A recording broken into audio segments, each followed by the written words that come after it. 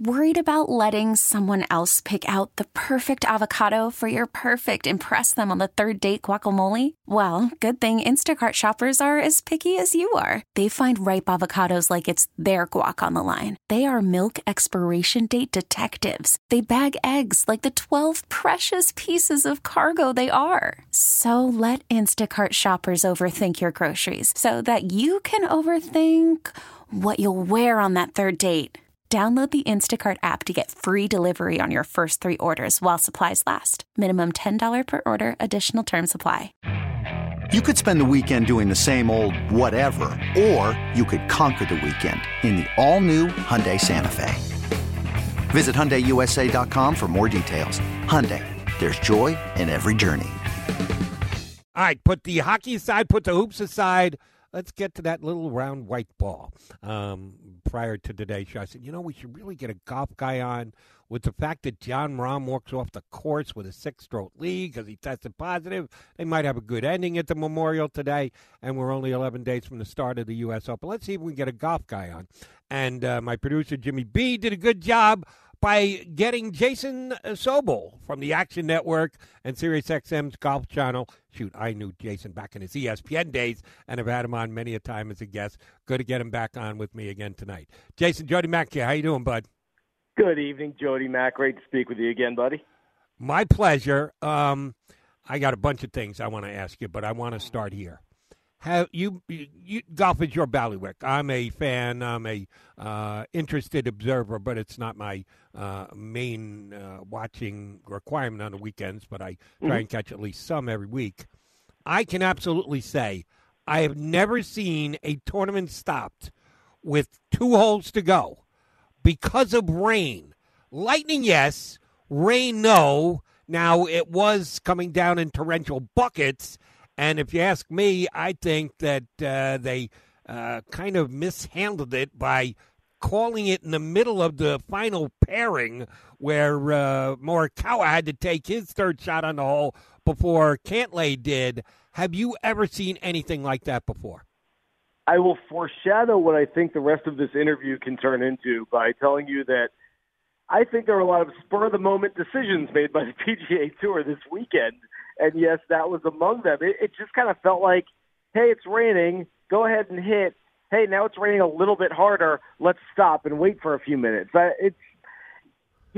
guess there are similar situations. And, yeah, it was probably raining a little bit too hard for them to continue. But you're right. Really wasn't fair in that Colin Morikawa hit his shot. And then all of a sudden, before Patrick Cantlay hits his, they say, hey, let's hang out for a few minutes and wait for this. So, again, I don't know where the fairness comes into it, and I don't know, and I didn't see Colin Morikawa's comments afterwards. I don't know if he was perturbed by that decision. But like I said, there are a lot of very interesting decisions made this week, and a lot of decisions that just seem to be made kind of, hey, let's do this right now because it seems like the decision that we have to make. All right, we'll get to Rahm and him being told, yeah, you can't compete anymore even though you're up 6 strokes, and the way they came about that decision. But I'd love to, I will, after I get off the air with you, see if Colin Morikawa did say anything because, I would if it were me. I get it that golf tries to have standardized rules and they play through rain all the time and only stop for lightning. But if you're going to make that call, either you stick with it or if you've got 2 guys, and sometimes it's not a perfect way, but you've got the final pairing and they're both on the same number of shots, how can you let one guy take a shot but then decide, all right, now we have to stop it? That's just flat out wrong. There's no way that you can explain that to me. I don't care if the heavens open up. It was a trickle before and then the heavens opened up. No, he's got to, once you make Morikawa take that shot, you've got to do the same exact thing for Cantlay. I don't disagree with you. It's a really good point. It's one that I sort of thought about as I was watching, but there's also so much else swirling around. In the middle of this, we had the U.S. Women's Open, which was a really good finish as well. We had that going on. So there's just a lot happening at that time. But, yeah, you're absolutely right about that, Jody. I agree with you. All right, let's talk about what happened prior to the final round. Jon Rahm walks off the course with a 6-stroke lead on Saturday and is informed afterwards sorry, John, you tested positive for COVID-19. Now, he had admitted that he had close contact with someone that was positive, so he had to have extra testing throughout the tournament, and had come back negative after the first 2 days, and then sure enough came back positive on the third day. They certainly want to protect everyone involved. Is there a way that the PGA could have done it better in your eyes? Yeah, so I think there are a couple of things. First of all, most of this makes sense to me. I know a lot of people said, well, why couldn't he just play the next day as a single and not be around anybody else? And my answer to that is it's not the policy. Right. Golf is a game of rules. Last year, Jon Rahm won this golf tournament. Afterwards, they were found that a ball had moved just a little bit as he had hit a pitch shot. And so Rahm didn't even know it, and it didn't affect the tournament at all. He won by 5 and instead got the penalty, and it was 2 shots, and he won by 3. Did it give him an advantage in that situation? No, of course not, but that's the rule. It's black and white, and if the rule is what it is, then you have to abide by it, and that's the rule in this specific situation. Isn't, hey, if you test positive during a tournament, then you play by yourself the next day and you can still go out there and win said tournament. That's not the rule. So I understand that part of it. The biggest question among a few of them that I still have, Jody, is the fact that there's supposed to be 2 positive tests. They're supposed to, in case there's a false positive, they're supposed to retest. Well, what happened was they tested Rahm on Saturday morning, and they had to still complete the second round at that point. And they tested him. The test came up positive at 4:20 p.m. local time at Muirfield Village. So they retested the same sample because he was out playing golf at that moment. They retested, didn't do a new test, but just retested the same sample from the first test and found that it was positive again. And what a coincidence. They found that out at 6:03 p.m., which was as he was hitting his second shot into 18. So to me, it felt a little weird that, hey, he's allowed to finish the entire round, but as soon as he's done, he has to withdraw because of what they found. Now, what I don't understand, Jody, is why didn't they bring him off the golf course, tell him what had happened, let him take a second test, they retest that sample, and if indeed, yes, he's tested positive once again, at 11 o'clock at night or whenever they get that test result back, they can then make him withdraw from the tournament. But why not at least go through the process of getting a second test sample before just going over there and saying, hey, you have to withdraw, you're out of the golf tournament? Very interesting. And it makes me think of what happened in the Kentucky Derby just 5 weeks ago when the winner tested positive, and they did the same thing. It was a split sample. They tested the same sample again. They just split it to make sure there was a second test, and I guess that's the way the PGA looked at it as well. The difference being that it takes longer to, I guess, come up with positive tests for the things they were looking for in the PGA, and it could have been out of his system by then. In this case, maybe they thought there's no way the coronavirus goes away in this shorter period of time if he's got a positive. I just felt bad for Jon Rahm. That just stinks. You got a 6-stroke lead, and you get tossed out of the tournament. That just didn't seem right. I was trying to stay on top of the women's U.S. Open as well. I didn't because I had to hop on the air. They finished once my show started, so I couldn't pay as strict attention there. Also went into a sudden death playoff? It did. So Lexi Thompson at one point held a 5-stroke lead. Lexi Thompson, by the way, who, Jody, do the math on this for me. She's 26 years old, playing in her 15th career edition of the U.S. Women's Open. Damn. Which is unbelievable. Started playing when she was 12 years old. Started qualifying for this event. In any case, she's yet to win it. She had a 5-shot lead going towards the back nine, shot 41 on the back. She was passed by Yuka Saso and Nasa Hataoka. And they did a 2-hole aggregate playoff, still tied after that. And then Saso, who's a 19-year-old, and an up-and-comer. She'd spoken earlier in the week about watching YouTube videos and watching Rory McIlroy's swing and sort of learning from Rory McIlroy. And she apparently learned something because she was able to win in that sudden death playoff. And it was cool. Rory tweeted her back afterwards. He said, I think a lot of people are going to be watching Yuka Saso videos on YouTube now to watch your swing. So a cool story, an up-and-comer in the game. Lexi Thompson's a big name, at least here in the United States, but I think we can appreciate some great golf by a really good up-and-coming young player. Damn, on the ladies' tour, it's all about the youth. Everywhere else in sports, it's all about the old guys. Tom Brady, Julio Castroneves winning the Indy last week, and that Mickelson guy at age 50 winning the PGA, which is where I want to go next.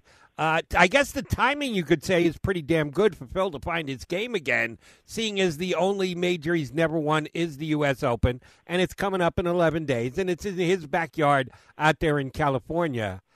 I don't think he's going to be the favorite, but I believe he was 200-1 to win the PGA. Where do you think Phil will fall in line? I won't ask you to quote a number like 22-1 or anything like that, but how many golfers do you think will be actually favored ahead of Phil going into the U.S. Open?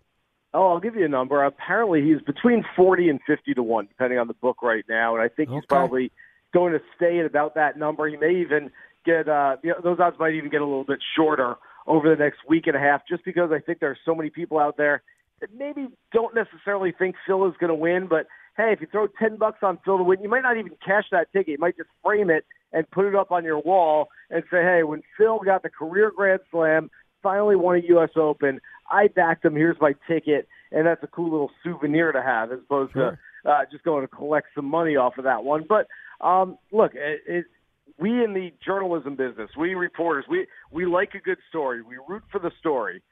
Phil Mickelson trying to win the U.S. Open after 6 career runner-up finishes with just that event left to get to the career Grand Slam, the most exclusive club, I think, not just in golf, but maybe all of sports, with only 5 members in it for a game that's been around playing major championships for more than 150 years. And Phil trying to do that back in his hometown of San Diego. I mean, all the storylines are there. The plot lines are there. This could be a fantastic story, but Jody, like you, I didn't see Phil winning one at age 50, which is, not surprising. He wasn't playing great golf, and no player of his age had ever won a major championship before. I'd love to see him at least get into contention at Torrey Pines and give us something to write about and talk about, but I'm not so sure I see it coming in a couple of weeks. Agreed, and I hope I'm wrong. I was my choice was in non-contention by the weekend. I shouldn't say by the weekend, but certainly by Sunday. So Phil got my rooting interest, and it will be the same exact thing next week when he has the chance in his home course. How did the rest of the players on the tour feel about Phil? Everyone always wanted to know how the rest of the tour felt about Tiger. Well, if not Tiger, then Phil is the guy that I think you would ask that question about more than anyone else over the last decade or two. How popular or non-popular is Phil in the clubhouse on the PGA Tour? They absolutely love him. They adore Phil Mickelson. I'm telling you, I was doing post-round interviews for SiriusXM's PGA Championship Radio during the entire event from Kiowa, and basically it was my job to interview these players as they're walking off the golf course. And on Saturday and especially on Sunday, it looked like Phil Mickelson was going to win this golf tournament. I started asking players, Ricky Fowler, Paul Casey, Gary Woodland, guys like that. What do you think of Phil? Man, I can't say enough good things about Phil. I love the fact he's going to win this. This is one of the coolest things ever. I had Keegan Bradley on my radio show a few days ago, and now Keegan is friends with Phil, and Keegan might be a little bit biased. He's played a lot of practice rounds with Phil, but Keegan said that he believes Phil Mickelson is the 3rd greatest golfer of all time, behind only Tiger Woods and Jack Nicklaus. That is, I think, some strong words, but you can at least make that case.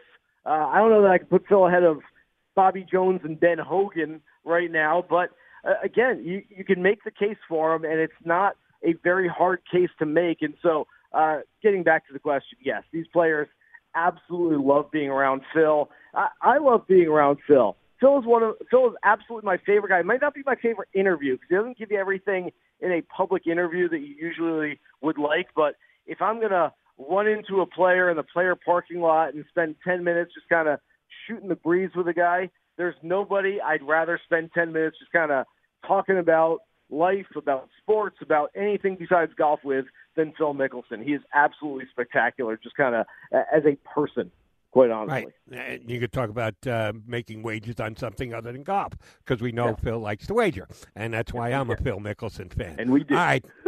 I'm going to save $49.99 tonight. I think. Oh shoot! It might be already underway in this farce of a exhibition between Floyd Mayweather and Logan Paul in the made-for-TV pay-per-view fight they're having. Not getting me, but I'll tell you something. I may pay $49.99 for if Bryson DeChambeau and his newest arch enemy on the PGA Tour, Brooks Koepka, actually put on the gloves. I might pay to see that. We all know the backstory that these two guys don't like each other, and this weekend there was some action at the tournament, and DeChambeau didn't like the fact that the crowd was cheering him and got the officials involved. Is this a good thing or a bad thing for the PGA that you may have a good guy, bad guy relationship between these two? Oh, I don't think it's a bad thing whatsoever. I've said for years, Jody, that I think the game is better when we have players who inspire passion amongst the masses. And what I mean by that is that for so long there are, guys in a white golf shirt and khaki pants, and it's just some guy that hits the ball, and you're like, seems like a good guy. I don't know. Not my favorite player. Don't hate him. Not going to root against him. And there are a whole lot of guys like that on the PGA Tour. There have been for a long time. I'm not saying that it needs to become professional wrestling, but what golf doesn't have that other team sports do have is that obvious rooting interest. And, if you're not gambling on a specific player on a weekly basis, then you might not really have that investment, that engagement with some passion around who you want to win and, just as importantly, who you'd like to see lose. And so what we're getting now with Bryson and Brooks is everybody kind of taking a side. You're either Team Bryson or you're Team Brooks, and that's okay. There's nothing wrong with that. Now, if and when they do play together, I think it's going to be an absolute mayhem outside the gallery ropes, but that's okay. That's not a bad thing for the game. And again, I think the whole thing's a little bit silly. I think there's a whole lot of social media stuff behind it, but it's okay. It gets people talking, gets people rooting, gets people interested in the game, and gets them further engaged in a rooting interest for specific players, and I have no problem with that. If they are paired on a Sunday, it will be much watched TV. We can agree on that. All right, but last question along those lines. Call it what you want, good guy, bad guy, white hat, black hat. If you want to go to the wrestling jargon, babyface and heel, who's who? Which is which? That's the one issue I have here. I don't know that I call either one of them a babyface, and I'm not sure I call either one of them a heel either. Somebody's got to be the good guy, and somebody's got to be the bad guy, at least for Jason Sobel. Which is which? I was having this conversation via text message with another PGA Tour player who's not involved in any of this, and he said he was Team Brooks. He said, I played with Bryson. Bryson's just, he thinks he's smarter than everybody else. He tries to use all these scientific terms that he doesn't even know. And I said, I get that. I'm kind of more Team Bryson, though. At least Bryson. And I've had interactions with both these guys. Bryson, every time I have an interaction with him, he is nice, he is open, he is honest, he is trying to explain things. Now, granted, he might get into the scientific jargon a little more than we'd like, and you might roll your eyes at Bryson more so than probably any other player. But Brooks, to me, seems like he's kind of the locker room bully, if you will. If this was high school, he'd be the jock who's picking on the nerds out there. And so, I'll give you an example. Brooks was the PGA Championship, and again, I was doing these post-round interviews, and I talked to him on Wednesday after his practice round, and I asked him about his knee, because he had this knee injury. Sure. He had surgery earlier this year, and it's a pertinent question. And Brooks said, I'm not injured, but I am hurting, and it's going to be a problem for a while. It's going to be lingering for maybe up to 6 months or so, until I'm really 100%, but it's a major, and I'm going to play through it. I said, okay, cool, thanks, great answer. The next day, after he played the first round, I asked him again, hey, how's your knee affecting you? Were you able to get around out there? I don't know why you're asking me about my knee. My knee's not really that big of a deal. Okay, well, fast forward to Sunday, and no one asked him about the knee, and all of a sudden it's, man, these fans who are engulfing us on the 18th fairway as we're walking to the green, and guys knocked into my knee, and you guys know my knee isn't 100%. So there's definitely a narrative there for Brooks to control the message however he wants to control it, and usually the way he wants to control it is the opposite of what you're sort of insinuating towards him. So you ask him about the knee, he says, I don't want to talk about the knee. You don't ask him about the knee, it's, how come you didn't ask about my knee? You know, my knee's not great. So that's kind of what we're getting from him these days. But again, there's nothing wrong with it. I mean, it's fine. It's just sort of his personal strategy about how he's dealing with the media right now. Very interesting. Jason, I knew you have good stories for us. You always have good insight. Thanks for sharing tonight, bud. I will get back to you again, my brother. Absolutely. You got it. Thanks, Jody. Jason Sobel from the Action Network and SiriusXM's Golf Channel. This episode is brought to you by Progressive Insurance. Whether you love true crime or comedy, celebrity interviews or news, you call the shots on what's in your podcast queue. And guess what? Now you can call them on your auto insurance too with the Name Your Price tool from Progressive. It works just the way it sounds. You tell Progressive how much you want to pay for car insurance, and they'll show you coverage options that fit your budget. Get your quote today at Progressive.com to join the over 28 million drivers who trust Progressive. Progressive Casualty Insurance Company and Affiliates. Price and coverage match limited by state law.